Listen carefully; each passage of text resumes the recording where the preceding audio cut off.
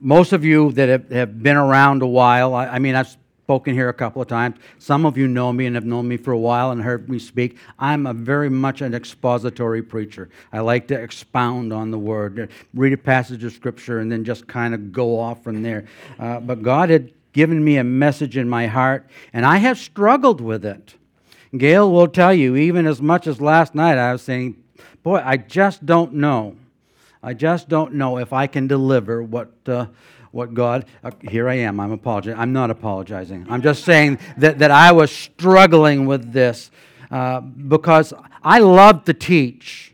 And some of you, again, have been in my class where I have taught in a small group, and it's just an awesome thing. But this morning I'm going to try maybe to preach, if you'll allow me to do that. If you have your Bibles or your little electronic devices or written on the back of your hand or anywhere, someplace where you can find the Word of God, you can go to Ephesians chapter 4. And we will be reading this morning from the ESV. So, as I said, I was in the Coast Guard. I wear a veteran's hat proudly that says I was in the Coast Guard. And I was proud and honored to serve, as I know my brother Cliff was honored to serve. I know that he spent some time in the military and served our country. He probably served in wartime. I did also. Only thing is I guarded the lighthouse as a coastie. My first station was in a lighthouse in Montauk, Long Island. So I was one of the lightkeepers there. In 2 years after I was there, they transferred me from there to Corpsman School, where I stayed for a little while, and they found out that I was not the brightest light bulb in the lighthouse. So I struggled through that, and through mutual agreement, I dropped out of Corpsman School and found myself on an 82-foot patrol boat. And it was a fun experience, and it was a sickening experience, literally. The first 3 months that I was on the boat, every time we dropped the lines from the dock, I got seasick, and I would ride the entire thing out on the rail. And believe me, if you've never been seasick, and I mean really seasick, there was times when I would say, God, if you would just take me. Just call me home. I'm ready to go. That's how, because after you've been vomiting so long, you begin to look for your shoes and your socks. At some point, it just is bad. But in 1977, towards the end of my enlistment, it was probably in late summer, the boat went in for an overhaul to New York City. And actually, it was Governor's Island, which is just off in New York City. There's Governor's Island, and then there's the Statue of Liberty in Staten Island, and New York City itself, proper Manhattan, off to the other side. So I was stationed right there, and right across from Battery Park. And in my early years, I knew that there was a calling on my life. But we don't always follow that calling. We don't always live to the best of our ability. And I was in that period, Gail, I hadn't seen her in months.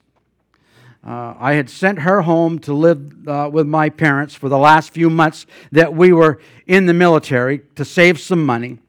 And like any good guy, you dabble in things like alcohol and those type of things, and so I found myself not really, loving the Lord, but not really serving the way that I should. Do you understand what I'm saying? I wasn't being, again, the brightest bulb in the lighthouse. But one day I woke up and I thought, I'm going to go and I'm going to take my Bible and I'm going to go and talk to anybody that will talk to me about Jesus. And so I grabbed up my biggest Bible, had my big Thompson chain. That was my favorite Bible. You could find anything in this. And I had used it for so many years that it had learned who I was and I had learned who it was. So I could almost open up to whatever passage of Scripture that I wanted just by turning the thing open. We were trained together, I guess. And I walked out into Battery Park, and I saw a guy that was standing up on the base of a statue, and he had a Bible in his hand, and he appeared to be preaching the Word. And as I got closer, I realized that this guy was preaching heresy in almost everything that he said. And he was tearing down every Christian organization and every doctrine. And so, me being full of myself, seriously, I stepped right up and said, well, that's not right. And he said, oh yeah, and then we began to battle back and forth. And it wasn't long before this guy literally destroyed me. Literally destroyed me. He embarrassed me almost to the point of tears, where I began to back up in the crowd. And there was a crowd that was watching us. And I backed up from the crowd. I wound myself back onto the ferry and back to Governor's Island, where I never departed again to the city. What was the problem? Where did I go wrong, like so many other people and believers, when they go off the rail? I tried to do it in and of myself, and it doesn't work. It doesn't work. We can call this message this morning, Worthy of the Calling. Ephesians chapter 4, starting with verse 1.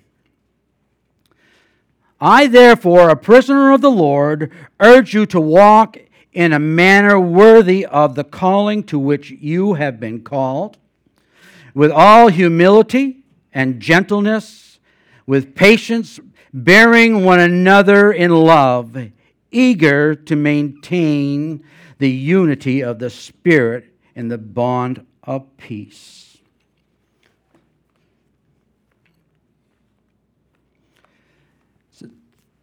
Verse 1 says, therefore, a prisoner of the Lord, I urge you to walk. That is, to live out in your life daily.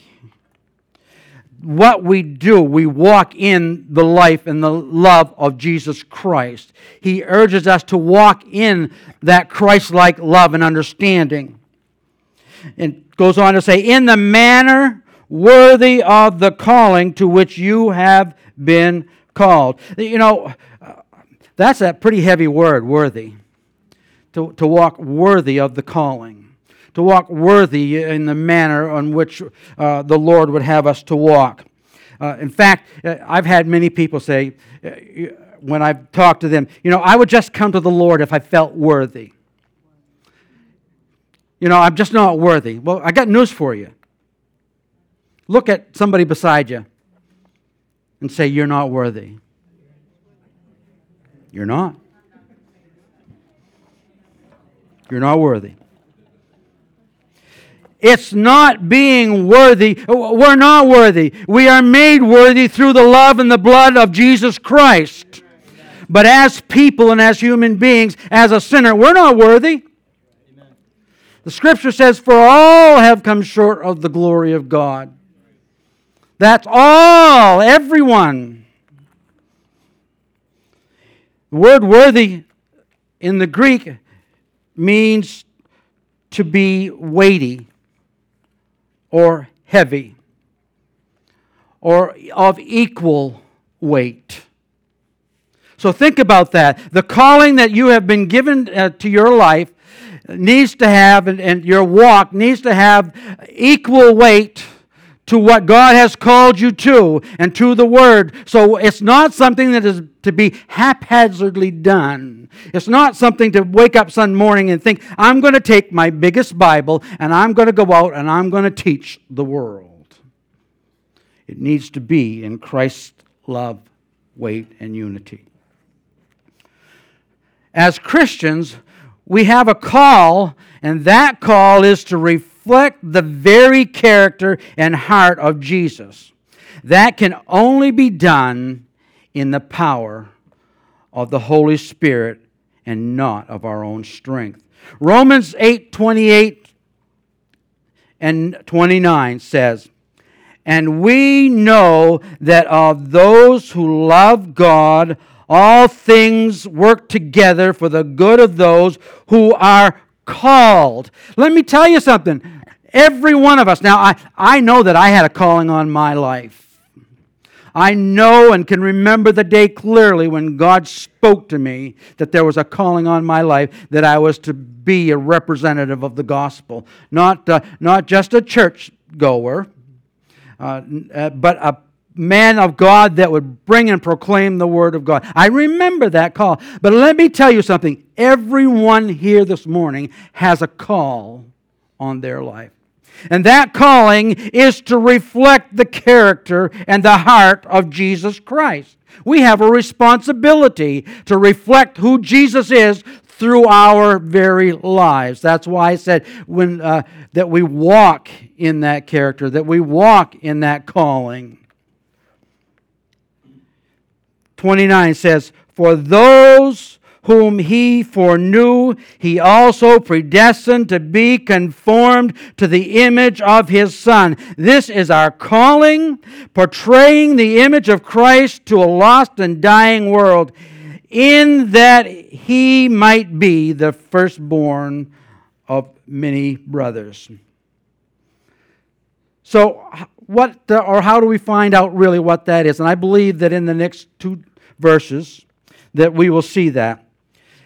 Verse 2, it says, with all, and this is in Ephesians 4, it says, with in all humility and gentleness, with patience bearing one another in love, eager to maintain the unity of the Spirit in the bond of peace.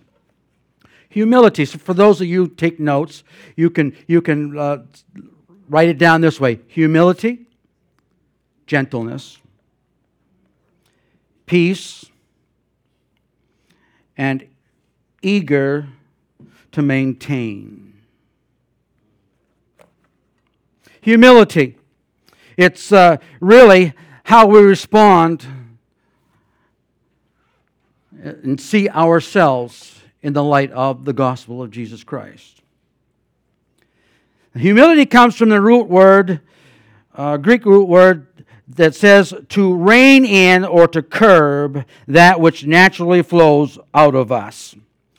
God-ordained humility is how we see ourselves in the light of God and His Word, and not in the light of Eeyore.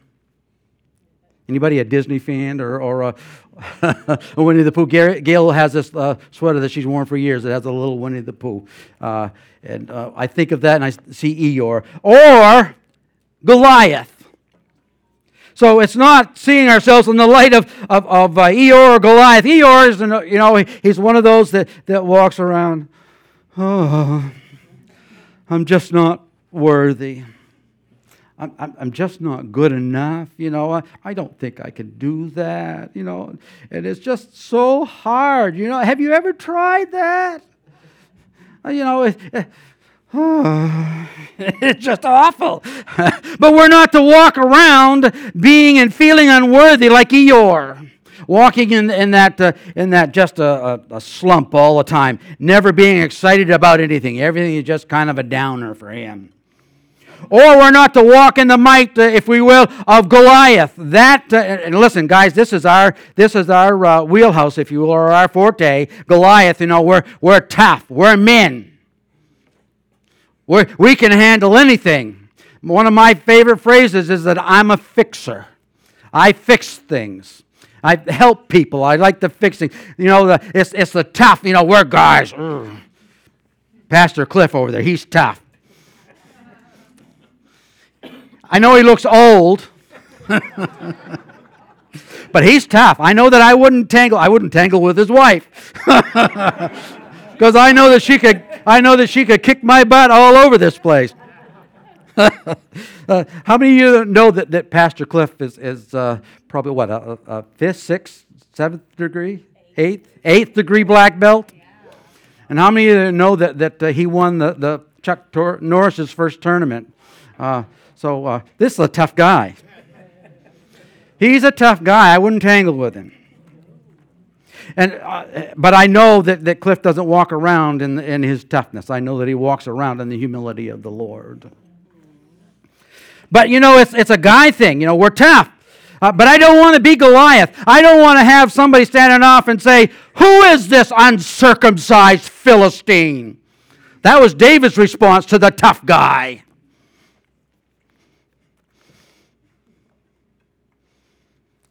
I just want to honor Christ in what I do. Peter was one of those guys. Peter found himself in a position to where Jesus was telling them of his impending death on the cross. And Peter said, "Oh no, not happening. I'm not going to let that happen." Of course, this is the Weaver version now. So if you're looking for that translation, you're going to have to wait until I pen it. But anyway, he was saying, "Oh, it can't happen, Lord." And you know what happened? Jesus looked at him and said, "Get thee behind me, Satan." And that's usually what we remember. But listen, he also said, "You are a stumbling block to me. You do not have the mind and the concerns of God, but merely human concerns." Peter was pegged down a notch. But Peter was impetuous. And you'd think, I hope that I would, if I'm walking in Christ and Christ turns around and looks at me, "Get thee behind me, Satan." That's gonna cause me to think about how I act, what I do, and how I respond. But Peter was not that way. He was impetuous. We find him again at the Mount of Transfiguration, where Jesus is met with Moses and Elias, and they begin to talk, and Peter interrupts them. Says, "Then he answered Peter." Now, these guys are talking with Jesus. And Peter's the impetuous guy. So the Elias and Moses are talking with Jesus, and says, "Then Peter answered and said to Jesus, Lord, it is good for us to be here. If thou wilt, let us make here 3 tabernacles." We can go on and on from there. Basically, a bright cloud from heaven shone, and the Lord spoke to him and said, "Be quiet. Be quiet. Be quiet. We're not talking to you. It's just for you to be here right now." So again, we find that Peter is taken down a notch. And if that wasn't enough, come the crucifixion time of Christ, Peter is saying, "Oh, I'll never let this happen. You're not going to go. I'll defend you to the end." In fact, he whipped out a sword and took off the servant of the high priest's ear. And Jesus rebuked him for that and picked up that ear and put it back on the servant's head and healed it. I mean, he once was earless, but now he's not. And he was rebuked for that. And then Jesus said to him, "Before this night's over, you'll deny me 3 times. And of course, Peter says, "Oh, no, not me, Lord. Not me. I'll follow you to the end of the earth." This is a guy thing. Again, tough guys. We're not doing that. I'm tough.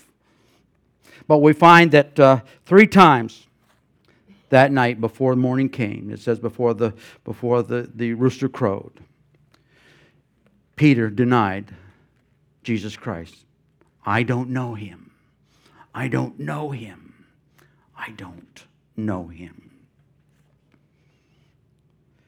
Many of us need to be brought to this place of humility, to see others in the light of who we are in the manner of God's Word, or in the mirror of God's Word.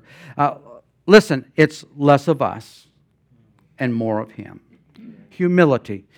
Let's see ourselves in the light of who God is through the mirror of His Word. Gentleness. Gentleness is how we respond to those that hurt us.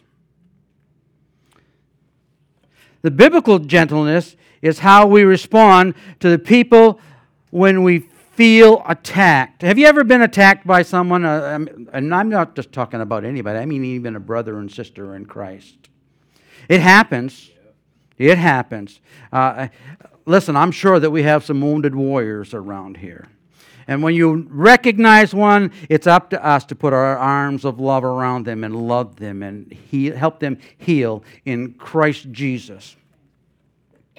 It is the ability, gentleness is the ability to suffer injury without becoming angry or resorting to revenge or becoming bitter, which we naturally do when we are hurt by other people. Our natural tendency is to become angry when we're hurt. Boy, if they ever do that again to me, they'd better watch out because I'm going to get them back. Now, again, I'm not saying anything in light of anybody that I know. I can only refer back to who I know who I am. So let's go back in time again to Bible school. Here I am with a call on my life, studying the Word of God, did what God asked me. I'm in Bible college. In fact, I'm in my junior year of Bible college. And my wife came home and said, "You can't believe what so-and-so said about our daughter." It wasn't anything awful. But the fact is that he had ridden in the car with my wife and my daughter and some other students for a 3 or 4 hour trip. And, of course, any of you that might know my daughter know that she can talk. And she can talk. And she can talk. And the more she talks, the louder she gets. We don't know where the... I love you, Justin. You know that? Do you know that Justin is my favorite grandson? Oh, I'm his only grandson. He's my only grandson. Okay. He's still my favorite. And this guy just got to complaining and said, "Oh, they should be locked up in a cage like an animal. Be quiet." And so my wife came home in tears. And of course, of course, that's what I thought it was. Righteous indignation rose up within me, and I saw this guy coming down the street. I lived off campus, and it was across the road from the campus. So I'm coming down the street, and if I told you who he was, a lot of you would know who he is. Very well-loved and respected man in the ministerial community. But anyway, I met him in the street with my righteous indignation, and I said, "You are going to go to my house, and you are going to apologize to my daughter, and you are going to apologize to my wife, or I'm going to beat the daylights out of you right here in front of the entire school." And I was mad, and I meant it. Wow. Wow. But it didn't end with that. I mean, I thought I got that all on me, Well, this is a one-time thing, I'm saved. I love the Lord. And I threatened a guy one time. That's all right. But there wasn't long after that a guy came to me and said, "Do you think you can help me get some wood? We need to cut some wood, and I don't have a chainsaw that's running right now." And I said, "Oh, sure." He said, "I'll split the wood with you.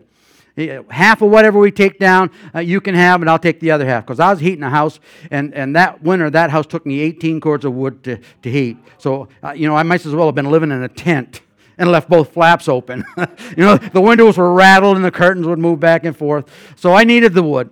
And I went out, and being able to use a chainsaw, I put 5 cords of wood on the ground and blocked it into 4-foot lengths. And we hauled it all up to this guy's house. But in the process, I wound up losing this tooth. It's an implant. I had a chainsaw kick back and catch me in the face. And I took a bunch of stitches in my mouth and the whole, it's another whole story for another day. It's just that I got hurt, and I got hurt bad. And I had come home. I showed my wife, and she was upset. And I said, I need to go and talk to my brother about the wood that so we can get my half over here. And I went to his house, and he told me that, God told me not to give you the wood. Wow. So I was angry again. I didn't say anything to him, but I held a root of bitterness in my heart for this man for a long time. And it affected me. It affected my ministry. But it's not done. Bible school. You think Bible school. What a great place and what great people. Everybody loves the Lord and everybody sings and they're happy and they pray and they preach. And,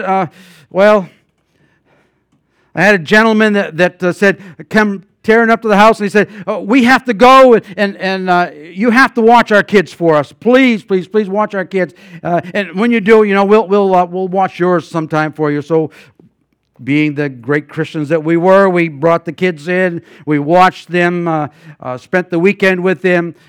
Came a time when we needed someone to watch our kids, and basically they said, "Yeah, right."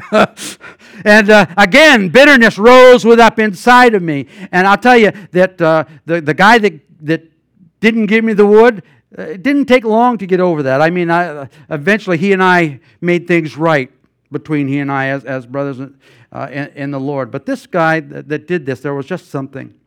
And I held for years the bitterness within me. And it hasn't only been in the last, again, if I mentioned this man's name, most of you would know him. But I held that bitterness in for a long time. And I was here 3 or 4 years ago at Cabela's and walking around and looking for fishing equipment, and I'd gone up to the counter, and I heard a voice say, "Look after this guy. This guy is a brother in the Lord, and he's a good man of God, and you need to take good care of him." And I turned around, and it was this guy that I'd held this bitterness for all these years. Needless to say, God melted the bitterness away.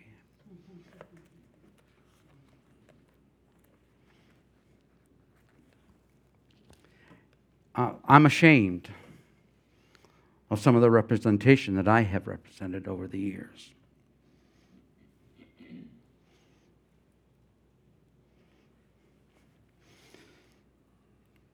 But how do we deal with this? How are we supposed to deal with this? Luke chapter 6, verse 27 through 29 says, "But to you who are willing to listen," are you willing to listen? Because I want you to hear this morning. "To you that are willing to listen, I say, love your enemies. Do good to those who hate you. Bless those who curse you. Pray for those who hurt you. If someone slaps you on the cheek, offer the other cheek. If someone demands your coat, offer your shirt also." Jesus said in Matthew 11:27 of himself, "I am gentle and humble in heart." So part of the calling and walking in the calling is realizing that we need to be humble and walk in humility, not the Eeyore or not the Goliath, but the humility that only the Holy Spirit can give us, and the gentleness that only the Holy Spirit can give us. When we answer and when we deal with whatever is coming at us, we need to deal with it in the love of Jesus Christ through His Holy Spirit. So often we focus on our inabilities. I'm just one of those people who when somebody crosses me, I just have to tell them about it. I just have to let them have it. I just have to meet them head on. I can't let it go. When somebody crosses me, I go at them with reckless verbal abandonment. And their excuse for these people, most of these people, almost always is, well, this is just me and how I am, and thankfully God still loves me. And His grace is sufficient for me. His grace covers all things. It's terrible how we can use the Word of God as an excuse for our own inability to walk in the anointing and the calling of the Word of God. Here's the truth of the matter. We are not supposed to focus on our inabilities and weaknesses. We are supposed to focus on the strength that lives within us. Philippians 4:13 says, "I can do all things through Christ whom strengtheneth me. So we don't react in ourselves, but we react in the boldness and in the strength of Jesus Christ through His Holy Spirit. Patience. Think about this word. Patience. Listen to what the Greek says, the literal translation of this could be, or should be.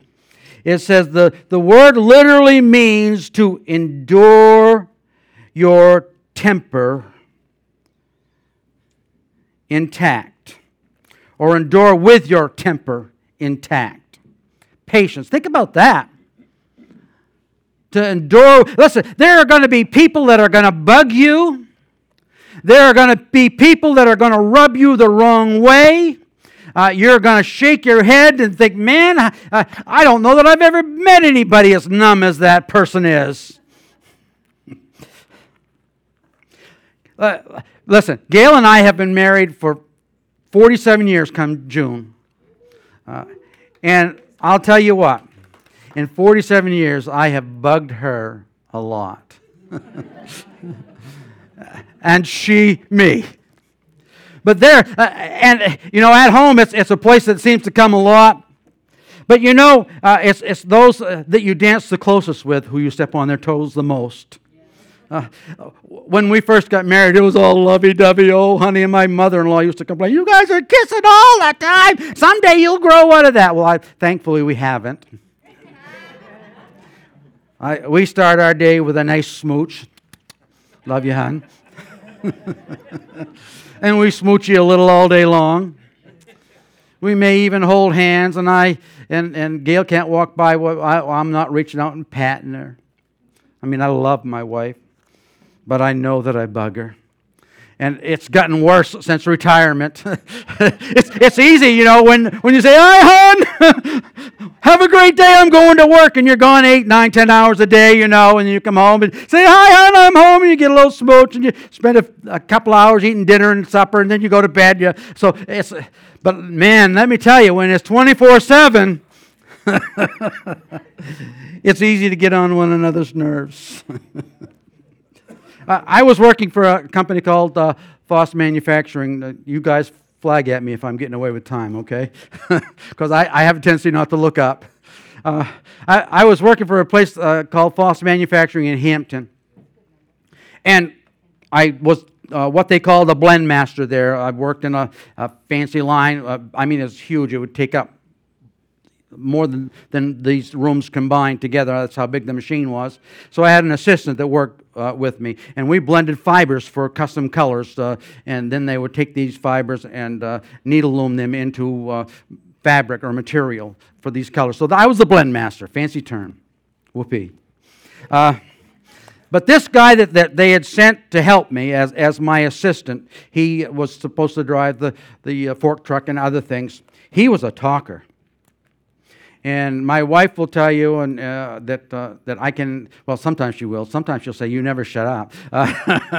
but that I can be happy in my own head. Is anyone else like that? You know, that you just don't have to talk all the time. You know, you can be just content in your head and with your own thoughts and your time with Christ or however you spend it. But I can be happy in my own head. And when I'm at a job, and I've always been that way. It's always been my belief, biblical or not, that if you're at work and all you do is stand around and talk, that you're stealing from the company.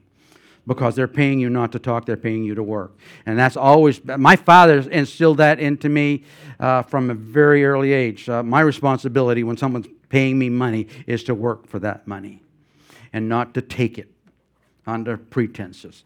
So this guy just talked, and he talked, and he talked, and he talked, to the point to where it was so endless that I just couldn't help it, and I tried, number one, to ignore him.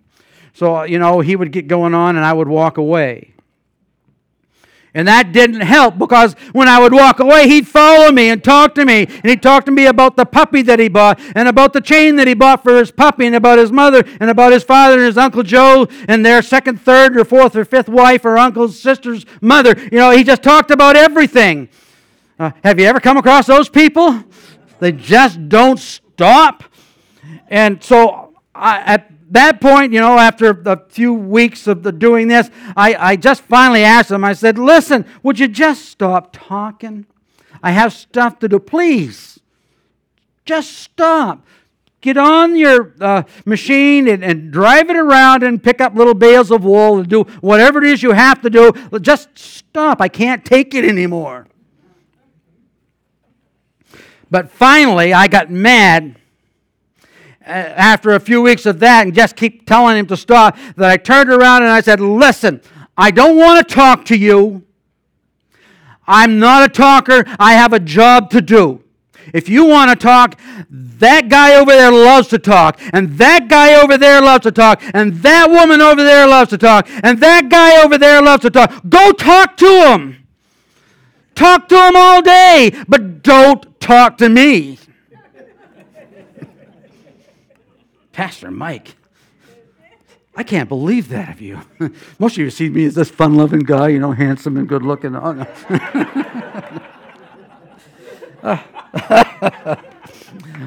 Honestly. But you know what happened? What really happened is I lost the God-given right to present the gospel to this young man. And I regret that.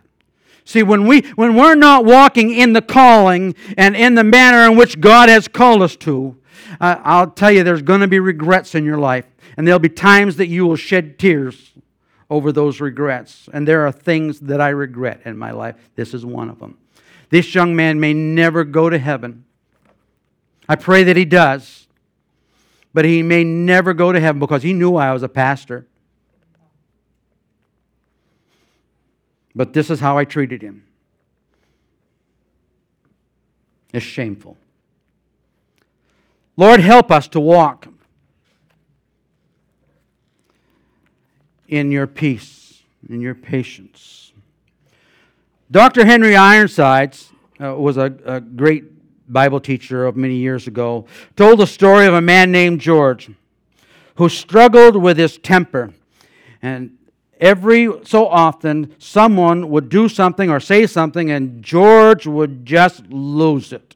He would fly off the handle and just go after this person, and be angry and verbally abusive and the whole thing. But his friend, George, was always able to be set straight or right by one simple question. George, is this the old you, or is this the new you? And tears would well up in his eyes, and he would repent of his temper, and he knew that the only thing that he could do was go and lay this at the feet of Jesus at the cross, and lay this down and ask God for forgiveness. And so, even when we have lost it, even when we think we've lost the respect of others, we have to ask ourselves the question, is this the old you or the new you? And when we realize that it's the old me, it's time to bring that again to the cross, to ask for God's forgiveness. We have to show who Christ is by the reflection of who He is in our life. Don't wear a dull mirror. Don't wear a dull mirror. Verse 4, and the last one, number 4, and I'll try to run through this quickly. Eager to maintain unity. Verse 3 says, eager to maintain unity of the Spirit in the bond of peace. This verse doesn't tell us to maintain the unity of the body, which most people think. You think maintaining the unity. Oh, the unity of the body. The body has to be unified. We have to work together. And that's not what this is talking about. It's talking about maintaining the unity of the Spirit. It's not talking about maintaining the unity of Cross Point Church. That's not our responsibility, and according to what we're reading here. It's God's job to do that. It's God's job to deal with you and to help to bring that unity. It's dealing with the unity of the Spirit. This verse does not... Okay, let me catch up to where I've already been. It is not telling us to maintain the unity of Crosspoint Point. It is talking about the unity of the Spirit. Let me go on. There is a work that the Holy Spirit has done to join us one to another. Although we may not look the same, we may be different, we may not sing the same worship songs, we may not attend the same flavor of church. The Spirit brings unity. We have all been bought or brought together by the unity of the Spirit, and this is the unity that He is forging each one of us together so that we may reflect Christ by the life we live to the lost, or in front of the lost and dying world. We need to remember that we are one because the Spirit has made us one. It's not our responsibility to bring unity in the body. It's our responsibility to be filled with the Spirit and walk in the unity that the Spirit has forged us together with. I love that show, Forged in Fire. It's a neat show where these guys are taking steel and they're taking different pieces of steel and they're heating them up, and they're taking them out, and they're hammering them, and they're forging one into another. And I can see that that's what God does to us. He puts us in the fire, and He takes us out, and He hammers and forges us together as a unit, as a body in the Spirit of Jesus Christ. And when we walk in the unity and the power and the bondage and the forgedness, if you will, of Christ, we present the gospel in the very best light that is able to be presented. There was a Bible teacher many years ago who was coming back from a conference in the Midwest. He was going to California, and he was on a train, and this train took days to get from where he was to California. So on the first morning of his trip, he took out his Bible, as was his custom, in the morning, and he read and studied. And all at once, there was this German woman standing there asking him what he was reading. Now, he knew she was German because of, it says because of her thick German accent. And she realized, and he told her that it was the Bible. And she said, "Oh, wait, please, just wait until I can go and get mine." And then before they knew it, says that there were people all around with their Bibles, of different nationalities, races, and stations in life, and they joined him in the study of the Word. And from that point on, every morning, the conductor would walk through all the cars on that train announcing, "Bible study in car 4. If you want to go, you're all invited." And from the rest of that trip, every morning at Bible study time, that car 4 was packed with people that wanted to study and discuss and look into the Word of God. And no one asked them, what's your belief? Are you a Calvinist or are you an Arminian? Are you a Baptist or are you a Pentecostal? Are you a Methodist or are you Episcopalian? They didn't care what they were. They didn't care what color they were. They didn't care what station of life. None of these questions were asked. They just wanted to study the Word of God. And they came together in the unity of the Spirit of God. They were just drawn together in that unity. So what is this telling us? It is the work of the Spirit that brings unity and love for one another, and not the unity, or not the humanity that it seems to be within us. Humanity doesn't do it. The unity of the Spirit does. It causes us to love. It causes us to walk upright and walk in that calling that God has given. And it just brings me to a few words of an old camp meeting song. And it says, "We are one in the Spirit. We are one in the Lord. We are one in the Spirit. We are one in the Lord. And we pray that all unity may one day be restored." And they'll know we are Christians by our love. By our love. They will know that we are Christians by our love. So if we act in His gentleness, if we act in the humility of God, if we act in the peace of God, that which He's called us through the Holy Spirit, and that not of ourselves, we bring a gentleness, we bring a unity, we bring a one in spirit in the love of Jesus Christ. Let that be our desire today, to follow the call of God that He has placed on each and every one of our lives, that we may reflect Jesus in the hearts and lives of men.